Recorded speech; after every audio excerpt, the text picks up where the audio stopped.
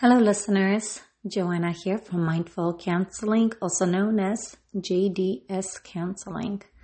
You can obviously find me on this podcast as well as my YouTube channel at JDS Counseling.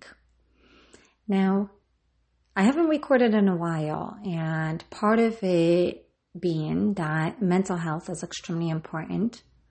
And as a therapist, as a counselor, as a psychoanalyst, I promote to others of how important mental health is. Not because I'm a professional, but because we all deal with mental health related issues. And that's anything stemming from emotional turmoil to connecting with others or not being able to connect with others, sadness, depression, anxiety. All of those things are part of each one of us.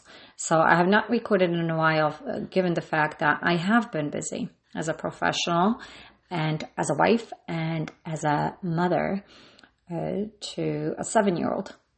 So I figured that to kick off the end of November and to begin the December is of how important human connections are. And why did I choose this topic? I feel like I have spoken about human connections before and how important they are, but also being mindful that there is such a thing as good human connections as well as bad human connections. And we thrive to receive one or the other. And a lot of it might have to do with our unconscious and particular habits and things that we have just been so used to doing for a very long time, whether that has to do growing up as young kids and seeing how our parents are and those are around us all the time growing up and how we've implemented all of their sort of like routines, habits, the way they speak, the way they connect, the way they respond. And some of those connections are, like I said, good or bad, healthy or unhealthy. So why am I focusing on human connections? I figured it would be a great segue into just December in general. It is a month where most individuals celebrate some form of a holiday. And the preparations of particular meals and traditions and connecting with individuals. And this really kind of started off with a lot of people that I speak to, and some of them being my colleagues and friends, where friendships are important and how we decide on which friends we want to have and not want to have. And I don't mean it in a negative way. What I mean by it is, once again, what we thrive on, because our families are our families. And in some ways, we're stuck with them for life, right? Doesn't matter if they're great. Some of them can be not so great, and yet we still connect, right? Because we feel some sort of shame or guilt and a certain way that we need to be with our families. But friendships are important, and they're very important given the fact that there's a saying that I always hear is we cannot choose our families, but we choose our friends. And if we can maintain healthy friendship connections, then that also allows us to maintain some form of a healthy family connection for those of us who may not necessarily have such very healthy families. Now, the importance of human connections when it comes to the holidays is most individuals focus on what do I do and how do I speak to my families and my friends. Families is usually the bigger topic that comes up. And I'm talking about everyone that I speak to, colleagues, professionals, friends, everybody else that I normally speak to. And how anxiety seems to be part of that conversation.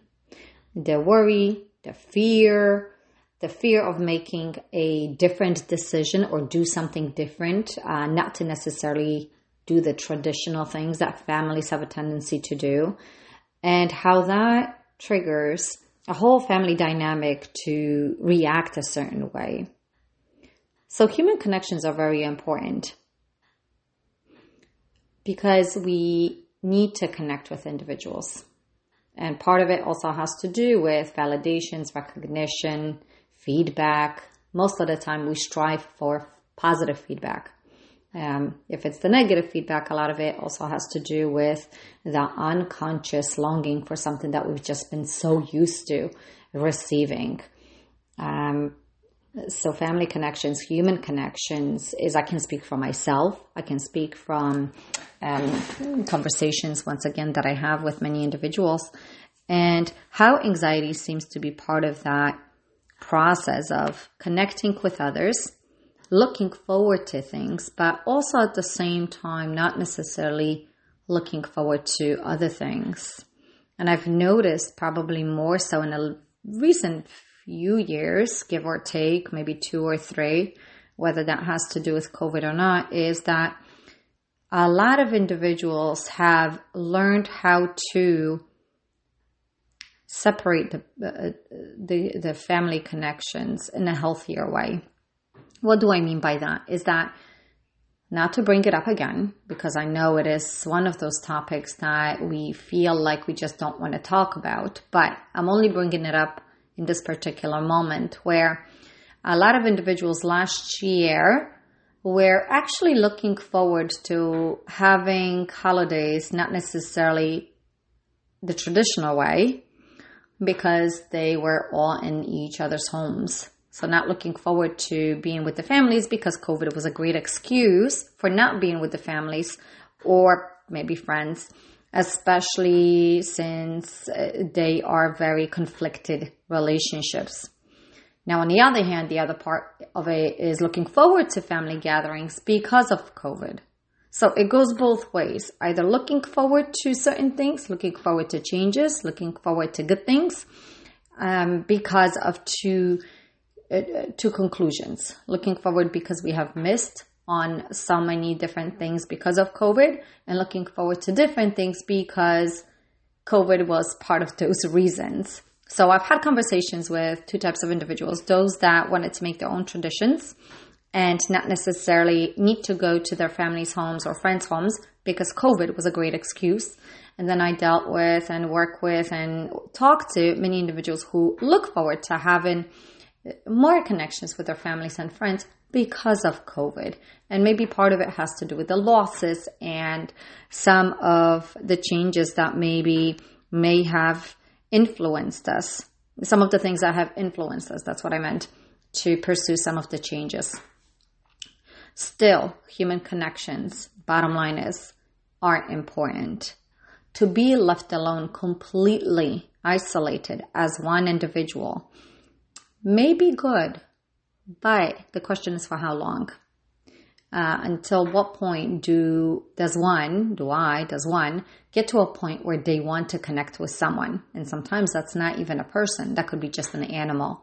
So we as human individuals, as mammals, we strive to connect, whether it's connect with one, connect with many, and how important human connections are.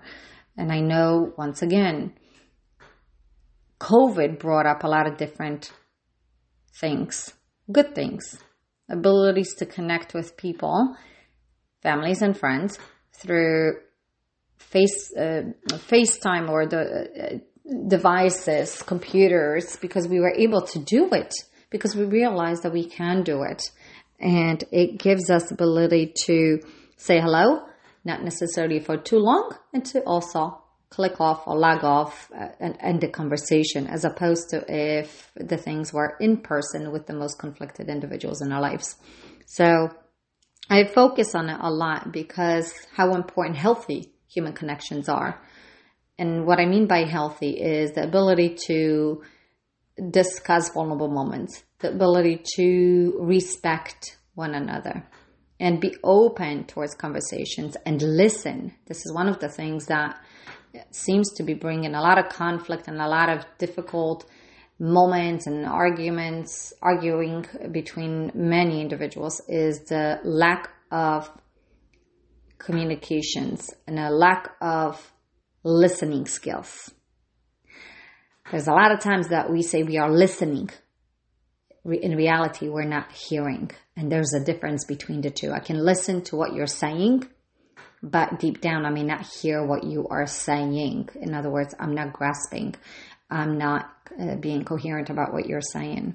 So human connections, positive human connections are very important for our mental health. They are important in the sense of our healthier side of mental health, because let's face it, to have negative human connections, and what I mean by that, arguing on a daily basis, which realistically speaking does exist, and arguments sometimes are part of a relationship, depends on what kind of arguments we're talking about, is that if we focus on negative and hurtful and conflicted and relationships that focus on nothing but chaos, let's ask ourselves a question. Are they necessarily good for us?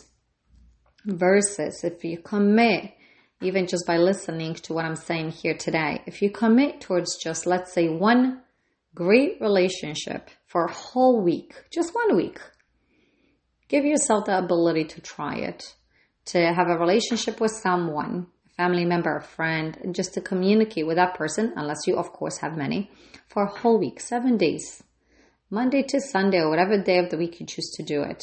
And see how you feel always communicating with that individual or individuals in your life.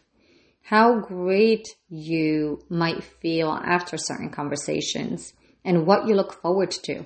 Now, on the other hand, if you focus on communicating or having a relationship with someone, or also you being that person too, because let's face it, self-awareness is extremely important in this conversation as well, is, once again, if you choose to have 1 week of a relationship with someone that's on the other end, meaning more negative and maybe not always in a good mood and always bringing the conversation down, see how you feel about coming out of that conversation or relationship. Now, I don't mean to end relationships like this. That's not what I'm saying here. What I mean is see the difference of what it does to your mental health and how you feel at the end of some of these conversations. Do they lift you up or do they bring you down?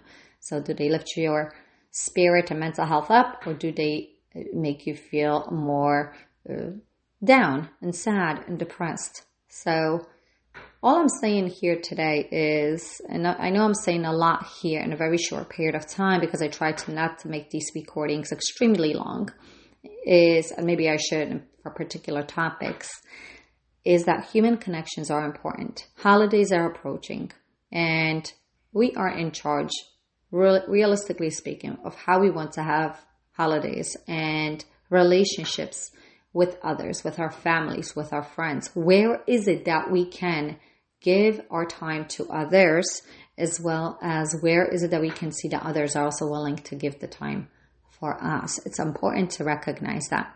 So to kind of conclude this is human connections and the importance of our own mental health, especially when we have healthy human connections, especially during difficult times, whether it's grief, dealing with grief, dealing with losses, is that sometimes human connections are very important during the moments of sadness and the ability to sometimes maybe sit with someone as opposed to just being alone. So I hope you all found this podcast insightful. I know there was a lot to say in here, and maybe I should break it down in the near future, but I hope you found it helpful. And once again, Joanna from Mindful Counseling. I hope you're all well and be safe.